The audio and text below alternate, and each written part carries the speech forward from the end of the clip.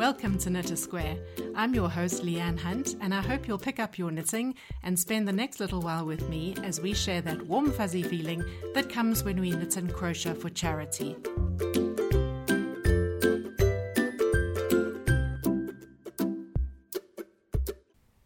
Hello everybody, and welcome to episode 6 of the Knit a Square podcast. I'm your show host Leanne Hunt, and I've got a really bumper episode for you today with some lovely, exciting interviews lined up. As I record this, it is an icy cold morning in Johannesburg. Winter has really come with a vengeance. We had a couple of days of rain earlier this week, cold temperatures coming up from the Cape as they usually do, where there was snow. And here in Johannesburg, we haven't seen snow, but the rain definitely cooled everything down, made the ground wet.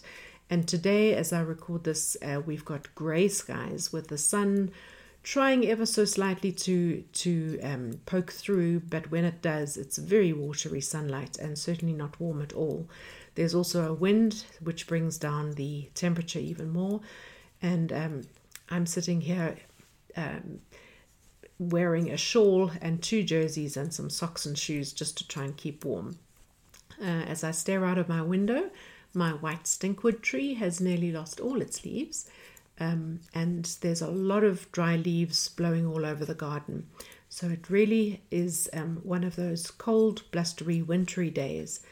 And well, as I say, I'm nice and warm in my house, but we are all mindful of the children out there, especially the orphaned and vulnerable children whom we send blankets to on our usual distributions.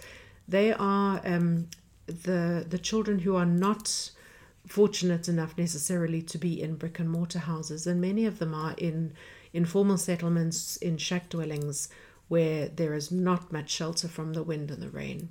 And one hopes that in those situations there is an adult present, somebody just to make sure that they are safe and protected and have enough warm something or other, warm clothes or blankets to wrap around them, and something warm to eat or drink.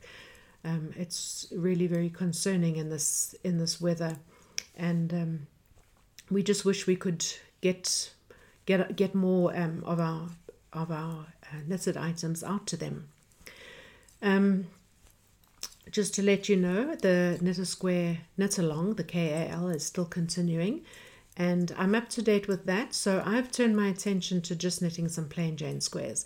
We are very low on squares at the moment. We literally are down to counting our individual blanket packs on our, there are just a handful of them left that need to be sewn up and distributed. And so I'm very concerned that I can, do my bit by getting as many squares to the volunteers to sew up as possible. As we speak, I'm knitting a school grey square.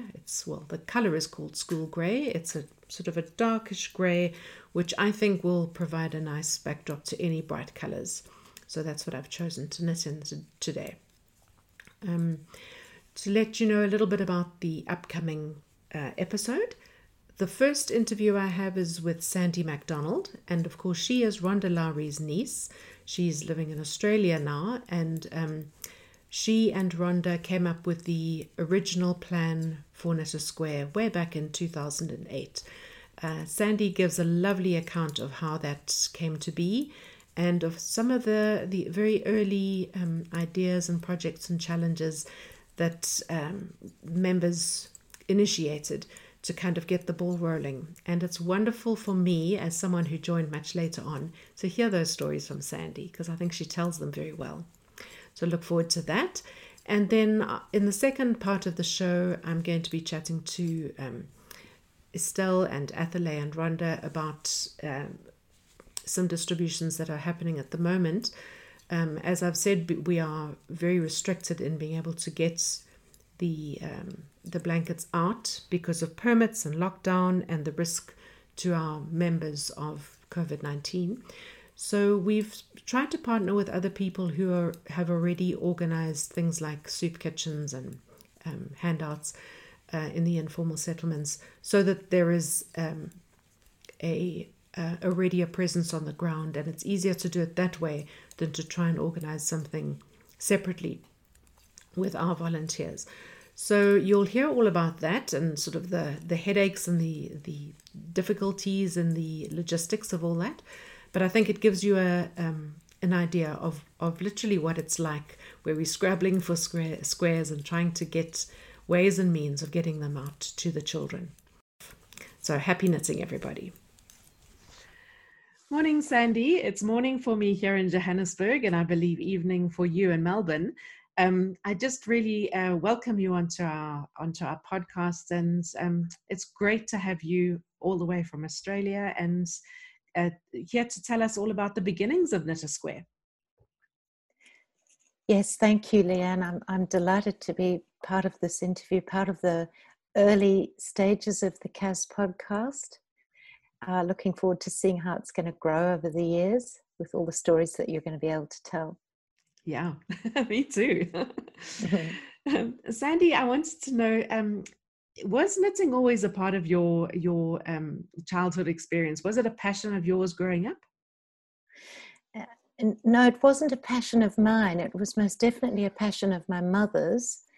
And I do recall very distinctly being in the UK when I was a little girl, because my dad was a pilot, and he was seconded from Zimbabwe, where I was born, and Rhonda was born as well, to the UK. And when I was around 6, and being entirely dressed from head to foot in buttercup yellow, leggings, hat, jumper, gloves, the whole lot.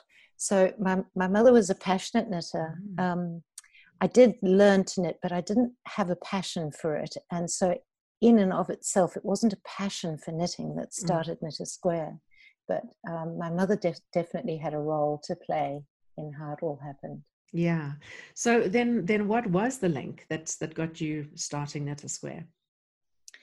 It was like a lot of these things in life, very serendipitous, a whole intersection of things happening at exactly the right time for an idea to be sparked. So Rhonda had come over to visit us in 2008 because my mother is her older sister.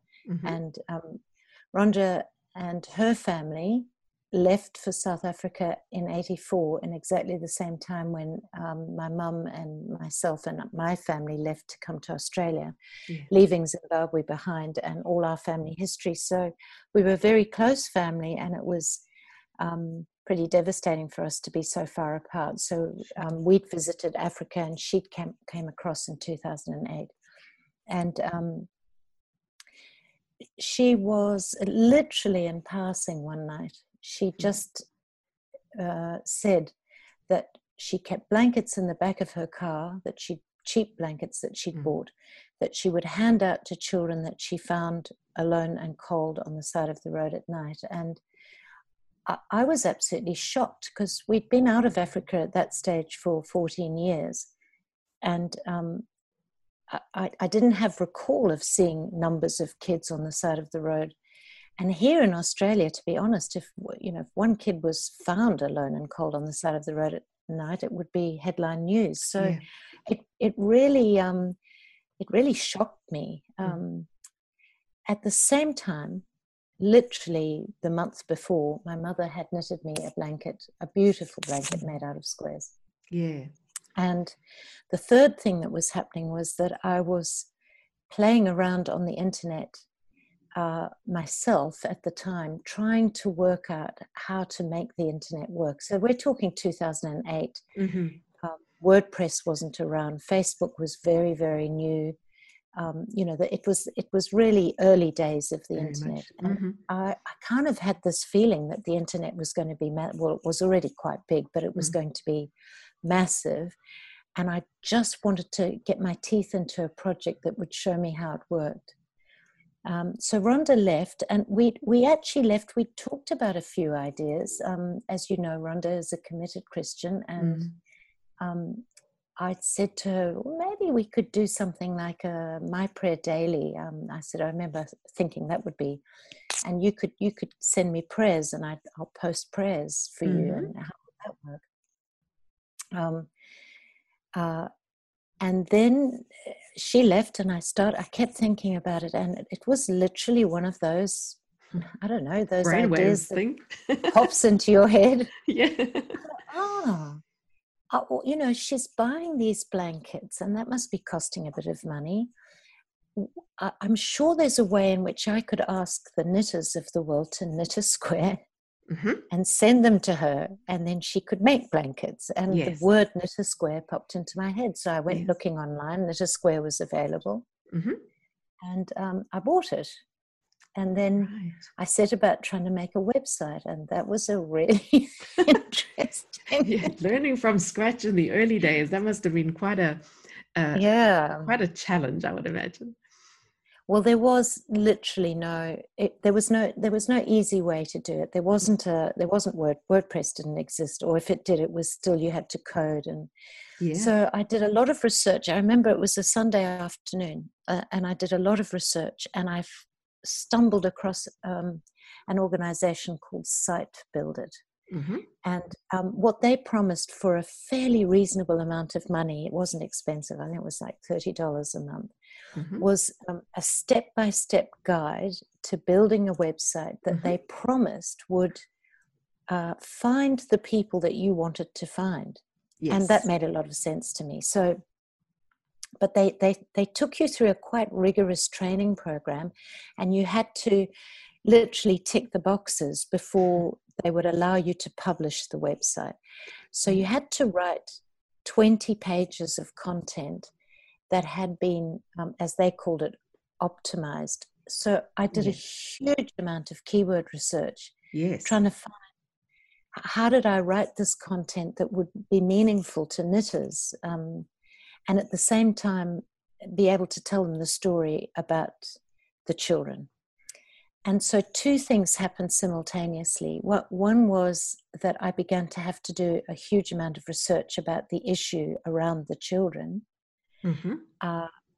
And the second thing was that I did this huge amount of research around the knitters, and I discovered two things that were really to change the whole dynamic from it just being a little project that was on the side that I thought might, deliver Rhonda a few squares and she wouldn't have to buy blankets anymore, to an understanding of the extent of the problem, first of all. And so the day that I read the story from Stephen Lewis, who was at that stage, he'd headed up the United Nations envoy for HIV/AIDS in Africa.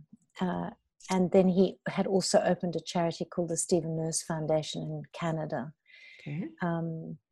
And the day I read an article by him in which he told the story of a little girl who wept copiously, and how the tears just flowed down her cheeks and down her skirt, because she'd lost her mum just a few days before, and how he said it was as if her tears were plumbing the depths of the ocean. And even telling you this story now, all these years later, I still get a lump in my throat when I tell the story, was the day that I realized this wasn't just a hobby. This was a passion, that I needed to do something to make a difference in the lives of these children.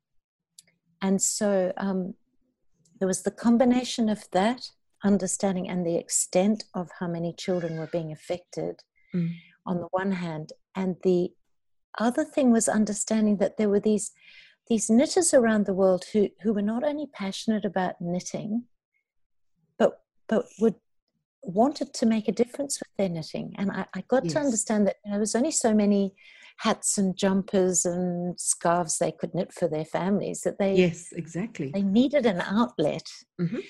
So, and at the same time, I was learning from Site Build It that you could find a keyword, and then you could write a story to that keyword, and then that keyword somebody might go on and say, how do I knit how do I make Afghan squares for charity, for example?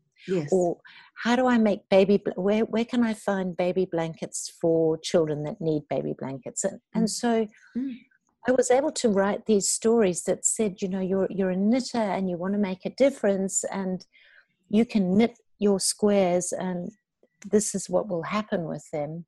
And then as the squares started to arrive, I was able to tell the story of Rhonda opening the parcels and then finding the volunteers, taking them to the churches in Soweto initially, which is sort of how it started. I was able to tell those stories. And so initially that's how the stories started. And I think stories are incredibly powerful because people are moved by stories more than by statistics. It's one thing to say, this is how many vulnerable children there are, or this is how many blankets arrived, and it's just fact after fact. But it's another thing when you actually paint word pictures, through stories about the impact that it was making. And I guess again, it was serendipitous because I couldn't have known at that stage the world of color and creativity that this would explore. Yes, exactly. and all the stories that would emanate from that. And then the world of color and warmth and comfort of wrapping the blankets around the children in the various distributions that were going to be done in those early years and have continued ever since. And the world of amazing color and quite beautiful little stories that would come out of each distribution that I was able to tell. And I mean, it was just quite the most absorbing. It absorbed me and my life and Rhonda, of course, and it still does with Ron's and the volunteers and also my family here. We all just became completely immersed. That's in wonderful. This world of square.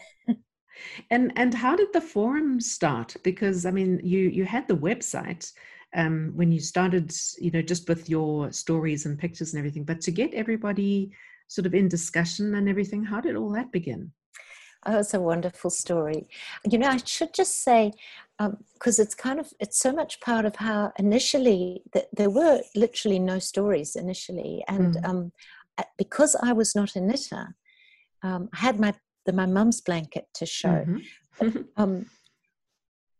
The very first weekend, I was looking for things to put on this website to get to these 20 pages so that the website could go live. I went and bought a couple of jumpers in an op shop, and I felted them because I had a friend who was a felter, and she told me how to do it. And cut them up and photographed this felted blanket. And that was actually one of the first, this is how to make a blanket. So when I think of how Knit a Square has come on from that desperate attempt to show a blanket in squares. So what happened was the website went live and very quickly it started to generate traffic. Yeah. So I was, because part of the site builder thing was you could see, what pages you had and how many people were visiting. And, definitely, yes. Which was very exciting. I mean, I'd literally every day, it was like, oh, another 400 knitters. This is so amazing. Parcels started to arrive. And then Lion Brand in February 2009. So the website went live in October 2008. So not long after, 4 months after. Emailed me and said, we'd like to feature Knit a Square as the charity of the month. Now, Lion Brand has 1 million knitters on its database. Yeah. So, I said, yes, that's lovely. And sure enough, the article went out. They sent me a copy of it. And literally from that day for the next 3 weeks, I was bombarded with hundreds and hundreds of emails every day. And some of those knitters are still part of the community, which I think is incredible. So extraordinary. Yeah. So I was answering questions. Can you crochet? What if the squares are not 8 by 8? Can we use acrylic rather than wool? Because I'd said wool on the website. Will we see photographs of our squares? All these questions were being asked. How do we finish off our squares? How do we post them? All those questions. Sure. It made you jump because suddenly you had to have answers for all these things. I was doing a lot of research on my feet. But what was also amazing was that I was getting people. So 2 young women Mm. contacted me. One was a young girl called Kyla Austin from Canada. Mm-hmm. And she said, she was only 19 at the time, and she said, I think we need to do a race. We need to do a challenge and race people to build the number of squares. Actually, I've got that back to front because that was in April. Mm-hmm. And this is February. And a young woman called Kerry Paris from England contacted me and said, we need a forum. So she was first. She said, we need a forum. Yes. And because then all these questions you're being asked can be answered in the forum, and people can find the answers to their questions. Yeah. So we put a forum together. Pamela Jean Hassler, who's still a moderator, I believe, on the forum. Amazing. Yes. She's the chair leader of Knit a Square. She's always been, got things together. Wonderful. She found a forum and she sort of cobbled something together, and we got it together. And then all these people started to bounce up and say, can we help? Can we help? It was like, I can do the crocheting. It was incredible. And then Kyla came up with this idea of the race, and it became the first challenge. Wonderful. April race. And then the moderators started to come up with these amazing ideas about, we could knit flags, we could do fruit, we could do alphabets. Yeah. A couple of other things happened that I think really brought into this dynamic, if you like, because the forum built very quickly to, 3,000 or 4,000 people, really quickly. One was the organization called 10,000 Squares, who contacted me in, I don't know, not long after that, who they're in near Kruger. I can't remember the town that they're in, but near Kruger National Park. They have this, it's an American-based charity, and they have this amazing idea that people donate the money for one brick, and then they build a home. Yes, they build homes. Yes, okay. It's a fantastic idea. And we got in dialogue, and I said to them, could we knit for your orphan children? And they said, yes. Well, we've got, I think, 120 kids at the time. And we made this challenge where people could embroider we got the names of the children. And people could actually embroider the name or the letter on a square. Now, logistically, it was a nightmare for Rons. She had to gather all the squares for the blankets, and then, make sure that the L or the M or whatever was in a parcel for that child. For sure. But I think it created an amazing dynamic, because I think it was the stage at which the people in the forum realized that they had some ownership for what they were doing on the ground in South Africa. Yeah. They actually knew the names of the children, and the stories that were coming back, and the photographs and the videos and everything. And I really feel that was a seminal moment where the moderators and the members of the forum began to take ownership of this project. So I'm not sure that was I think that was more like late 2009, maybe early 2010. And there was a great forum moderator at that stage called Dawn Sliming Smith, and she initiated a blog called All for Orphans, which I opened and then started to put blogs up, because SiteBuilder wasn't really great for blogs. It was a really clunky website. I had to code all the newsletters in HTML. I had to learn to get all the photographs. It used to take me 3 or 4 days to put out a newsletter. Yes. And somewhere in maybe 2009-10, we discovered Ning. And so we transferred from this first forum to Ning. Okay. And Ning gave us a whole lot of other options. And we began to be able to have genuine discussions in the forums. And then I think in 2010, when I was, our family went to South Africa the last time we were able to go for a big reunion. And so I got to see Knit a Square on the ground, which was fantastic, and go to some of the distributions. And it was during our visit in 2010 that I understood the fact that this was not sustainable without money. And so I did the first appeal in 2010. And yes, okay. Only and then. Yeah. Sure. And we did it on this line of a subscription, $3 or $4 a month. And of course, since then, the moderators, have become absolutely fantastic at raising money and have, upped the ante. Andrea Palmetta, I don't know when Andrea came up with the ruler.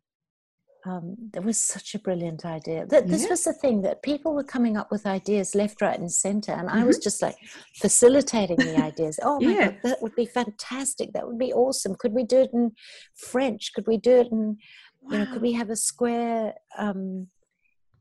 brochure and fundraising ideas and so these ideas were just flying in. And I mean, the ruler was such a fabulous idea. The 8-inch, 20-centimeter ruler that Andrea came up with. And then Andrea came up with the shop idea. And so really at this stage, the dynamic was just moving at a pace. It was the most extraordinarily exciting thing to be involved in those early years. Amazing.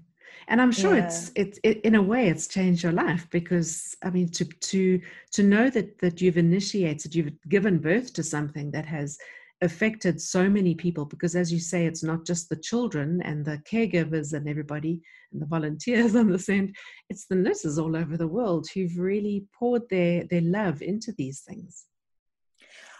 It was a really quite humbling experience, the whole thing, because on the other hand, there was also, Rhonda managing this influx, her lounge room, when we got there in 2010, before they'd moved to Casbah, her lounge room was literally walls of boxes, walls and walls. That's how they lived for like 5 years. Wow.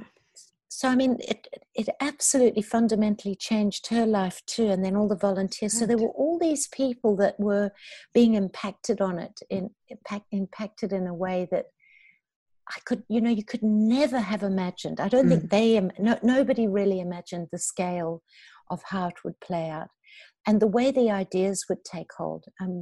Helen, I remember Helen, she was from a church somewhere in America, came up with the idea of the Cas cuddle.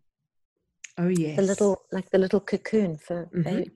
And they she created a pattern for it. And then all of a sudden there were just hundreds of Cas cuddles arriving. Coming in, that was the response that people would have to these ideas. It was so rewarding. It was extraordinary. Absolutely extraordinary and deeply humbling. I think I was overwhelmed by the response. Yeah. And humbled by it. And yes, it did change my life. Absolutely. Yeah, for sure. And these days, Sandy, I know that you aren't very much on the forefront of the website, but you still are pretty involved in maintaining the technical sort of, the way that the actual website functions and the what do they call it, the intellectual property and making all. Yes, I am. And that was not really by design. As I say, my family and I got incredibly involved, and we were very involved right up until about 2011, 12 maybe. And then we just had to face reality, which is that we couldn't run a charity and not work. For sure. And by that stage, there were a lot of people who were really taking responsibility for the way in which the forum could work and raising money and running the challenges.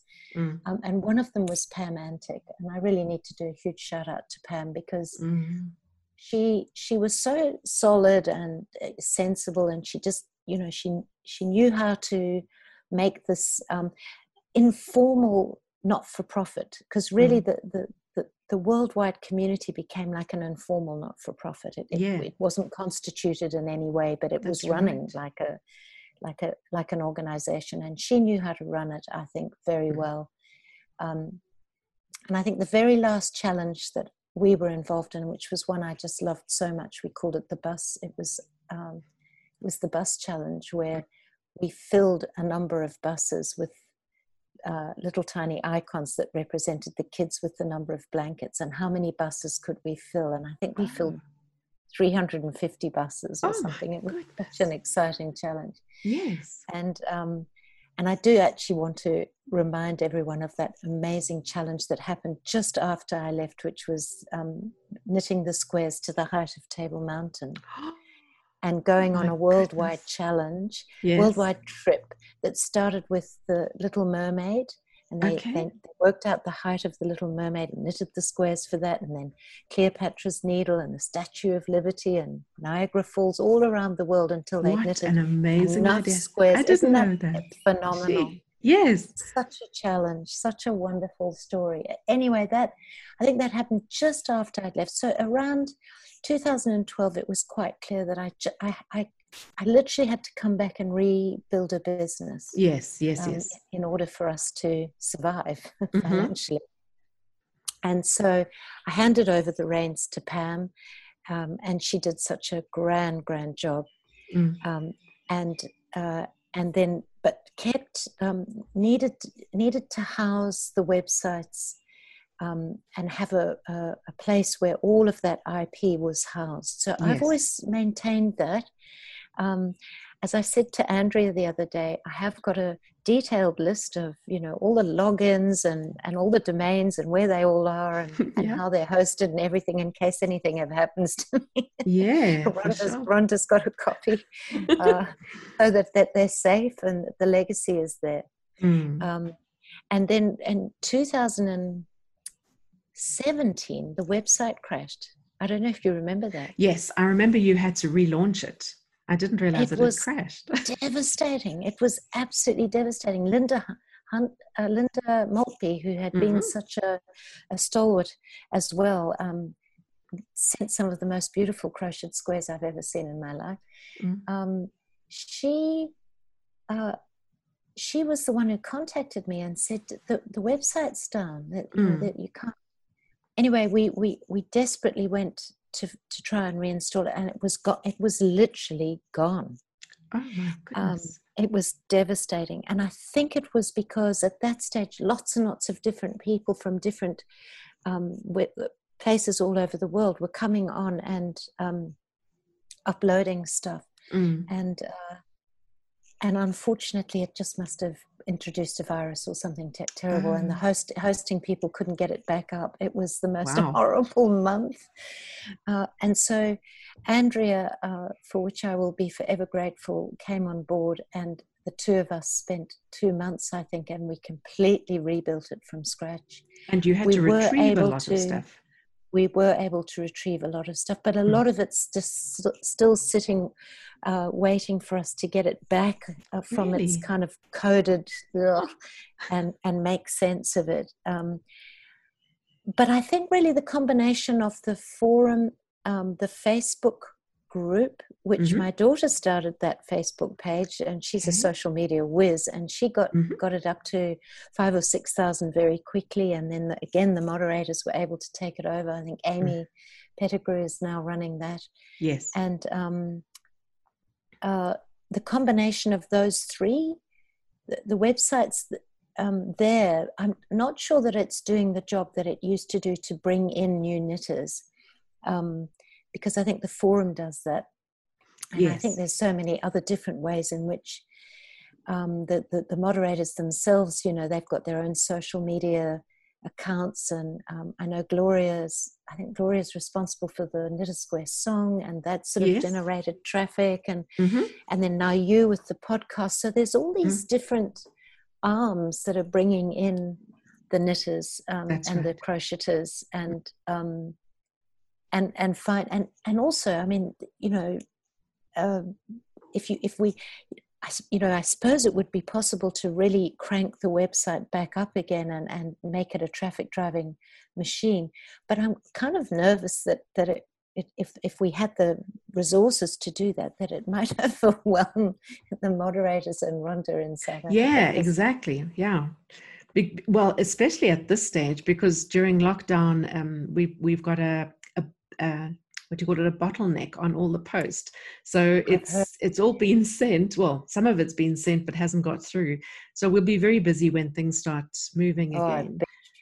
Yes. But I don't think that's going to deter us. We've got very willing volunteers this end, and then once we are able to do our distributions again, we'll just have to go into double speed and get all the blankets out. It'll be, yeah, and the Gogos on our end busy sewing. There's always lots and lots of groups that are looking for opportunities to make a little bit of extra cash sewing up blankets. The stories of the Gogos too is just, I thought that in the early years, I thought that was just they were such fabulous stories. It was such a lovely closed loop somehow. These wonderful knitters all over the world knitting their squares, being creative, sending the squares with the love that they did. Because I always felt that the squares, it was my husband who coined the term currency of hope, that the squares were a currency of hope. And I always had this image of these squares flying from all over the world in these packages, sent with love, sent with so much care. And then Rhonda and the volunteers and all of you unpacking them and recording them and bundling them also with love. And then the Gogos knitting, sewing them together with love for these, these children that have so little, and then them being wrapped around their shoulders with so much love. It just felt like such a wonderful closed loop of love somehow. Absolutely. Gee. Sandy, I think we'll end it there, because that's a lovely image that you've painted of the children wrapped in this little envelope, cozy envelope of love from the squares knitted by people from all over the world. Thank you so much for joining me this morning to share your memories of the beginnings of Knit a Square and all the challenges that you had to contend with. But you've done an amazing work getting the thing off the ground and inspiring us all. So thank you so much. Thank you, Leanne. Thank you very much for the opportunity to tell the story. I'm deeply grateful for that. And I'm just looking forward to years and years and years of watching and helping where I can Knit a Square continue to do the incredible work and the ministry that Rhonda's started and hopefully will continue. And people like you, really amazing, very exciting, and thank you. Great, thank you.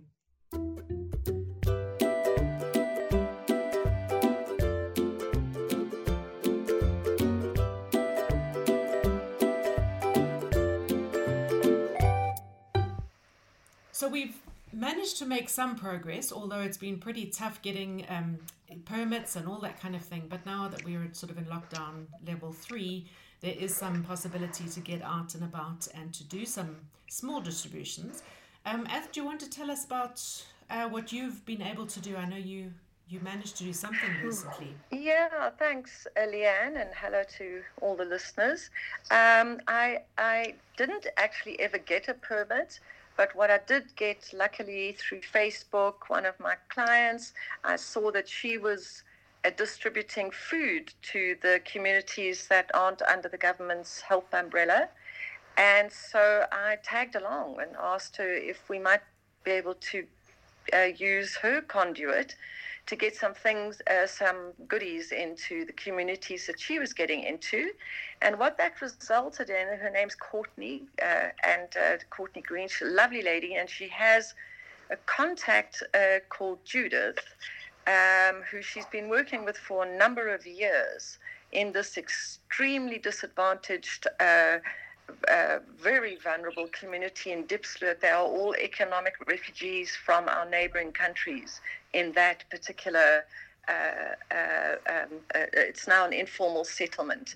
It's been there for a long time, but it's still an informal settlement, and it's a very, very poor community. And so Judith took 50 blankets from Estelle and I. Estelle will tell you where some of those were from. Some, actually about 15 were from the Croatia ladies, the very last box we got in from them before lockdown.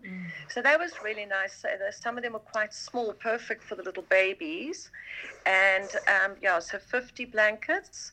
None of those I don't think were from me, and toys and beanies. Unfortunately, we're out of hand warmers.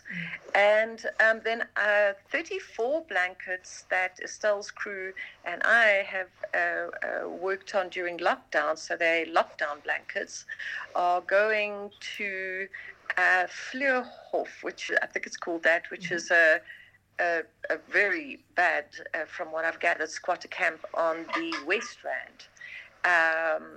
And Courtney has got a big food drop tomorrow, so she's fetching me early, and then I'm going to have to wait while she does the big shop, and then I'm going to tag along and be able to hand out those blankets and beanies and toys myself, so that I can know that we can get good pictures. Although, bless her heart, Judith, so far what she's managed to hand out, she's really made an effort with the pictures, and I've seen they've been really gratefully received. Hopefully there will still be a little bit more of a trickle in on those.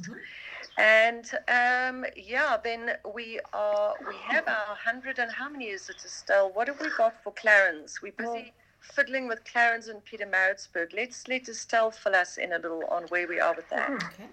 Well, hi everyone. Before lockdown, about the day before, Ath and I were all ready to go, and we had 128 blankets. Plus lined beanies, because it's bitterly cold in Clarence, that came from Judith Rose and her team from America. We had hand warmers, and we had toys, a lot of them from Croatia, from Bosnica. And so those are all ready. They've been in my sitting room for about 3 months now. But fortunately, we're not allowed visitors, so we don't use that one. So they're all there, and I've grown very attached to them. I don't know if I'm going to let them go. And then besides that, I think I gave you 26 that I've collected from my friends during lockdown. I got another 5 last night. And so all in all, there were 187, I think, Ath, and I gave you 26. Wow. So there's only just 161. That's not enough for Clarence and Peter Maritzburg. That's the issue. Although I'm waiting from Sandra Pillay down in Maritzburg to tell us how many children in Jika Joe's, which is the worst squatter camp I've ever seen, how many children in Jika Joe's they are reaching. And then basically what Estelle and I are doing at the moment is anytime we get really thick squares, we quickly put together as quick as we can another thick blanket, and then we swap out what we had put to one side for Clarence with the, our latest thick blankets. And then we're just waiting to be able to do level 2 interprovincial travel. And then I'm probably going to actually have to make 2 trips down. But because Estelle won't be able to come with me, I might be able to fit all 128 in the car to Clarence. Am I that big? Yeah. No, well, I'm thinking your suitcase and your seat. I could fill it with toys, yes. By the way, while we're mentioning Bosika, I would love to just say that I think since we last spoke, there's been very devastating news for our little Knitter Square community, who've really become friends with each other, in that Bosika's most beloved husband. Bosika is the lady who makes all the absolutely beautiful handmade little toys, and she's actually famous in Croatia. Some of her little toys actually became national mascots for the COVID-19 message. She's been on TV a number of times through the distributions that I've done of her things, and got pictures, and she's really done a lot for Knitter Square just through her efforts. And her husband suddenly passed away in his sleep, unexpectedly, totally unexpectedly. Still young, I think, like maybe in his 50s, I'm not sure. But in any event, so that's been a very, very, very, very sad news for the ladies of Croatia and those of us this side of the ocean who've come to know and care for her very much. So just sending the love and condolences to her and her family and his family. But anyway, a whole bunch of her wonderful toys are waiting to go to Clarence. And I was thinking, Estelle, I know Bozika is always so cheered up by our pictures.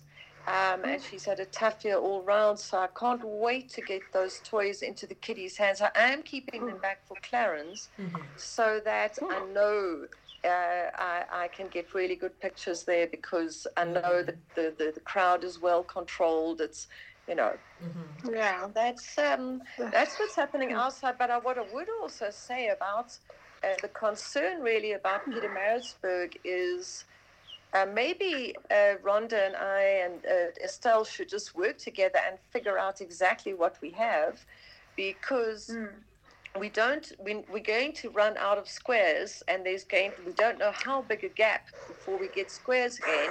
And I've got maybe 12 blankets here in my cupboard still to sew, and I don't know how many Estelle has, but then that's it.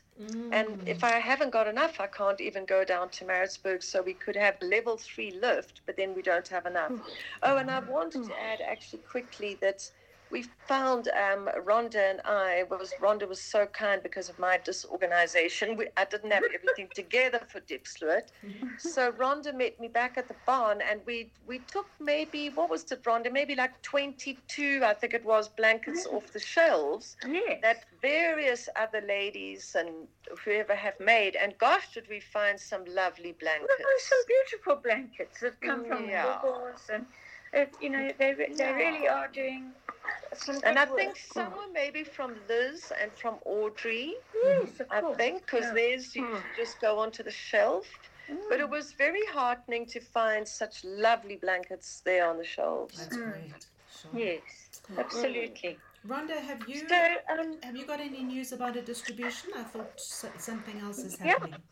I do, actually. We've been approached by an NGO on the East Rand, sort of Benoni area, I think, called, let me find their name quickly here. They call themselves the 100% Foundation. And this lady, Spire Mahlango, has been in touch. Initially, she asked for, they're looking after 4 early learning centers. So that's actually preschool kids, I would think, early childhood development centers. And they asked for 250 beanies and hand warmers and soft toys. And we've been in touch by email, and we have offered her those, except of course we are out of hand warmers, but we can certainly give them the beanies and the soft toys, and then we'll probably make up for the hand warmers with 50 to 100 blankets depending on our stocks, which are getting a little bit lower, but after all we want to get them out, and this is specifically for Mandela Day, so we would like to have a footprint in that. I would agree. I think even if Pietermaritzburg has to wait, if they, to have a new bona fide outlet on such an important day, I'm with you, Rhonda. Yes, but that's where we are, Leanne. We're scrabbling for blankets. We're scrabbling for squares. Just being real. Anyway, we are going to actually deplete our stocks, but it will be the first time ever that we get right down to ground zero, and that may not be a bad idea. It's a time for a clean out and a bit of an assessment about what we can do. That. Yes. I'm not worried about it, and there are things coming in. I'm getting many phone calls. Oh, wonderful. People I've never heard from before who found the website and who are prepared to come over and deliver a few bags of, just shopping bags. They're not in, dustbin bags. They're but that's wonderful. It's at least it's a square to us. They've been making during lockdown, and so we're making a whole lot of new friends. Yeah. And I had a visit yesterday from a lady called Maureen. I'm so glad I remembered. Her squares are absolutely beautiful. Can't wait to see those. They're already in the barn because I went in there this morning and I met Wendy. It was so lovely to see Wendy. Nice. And we picked up 550 beanies, small beanies for her project on the West Rand. Wow. Also a very, very poor area. It is to do with a bigger NGO that is putting together food packs for that area, and they wanted to take beanies for the children. Lovely. And so we've sent them with our letters and everything. So the Knit a Square will be acknowledged in that. Yes. I doubt very much there will be any photographs, but Wendy knows this person, and it's all very above board. So. So there's wonderful. a little bit of activity coming in. There's how wonderful. Quite a lot going on. This was just beanies, but Wendy bought 6 magnificent blankets with her. So that's as good as squares in. So we've got a little bit of a square count there. I'm about to do the square lists for Annika to let everybody know. And those are squares that apparently, we kind of received in and counted maybe May and June. Okay. There's no specific month really anymore. But I'm going to give her that square count as soon as I can. And so actually, basically, things are just swimming along. And there you have it. Well, as you could hear, everybody's very busy and racking their brains trying to find out new ways of working, because this really is a very unusual season for us at Knit a Square, as it is for everybody in the country. And I think certainly is going to be a watershed moment.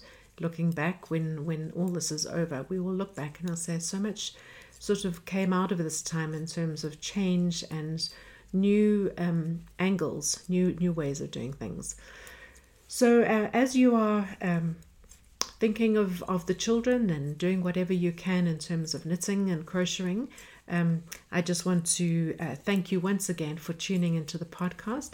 If you have any stories to share, perhaps local stories about how you and friends of yours have been knitting for Knit a Square and what it's meant to you, I'd love to hear from you. We can always arrange a short interview via Zoom or something similar, and just include it on the podcast, because I think the more connectivity we can get with our members around the world, particularly at this time, the nicer, because it's wonderful to know that we are working together on a common goal that is very, very necessary and important.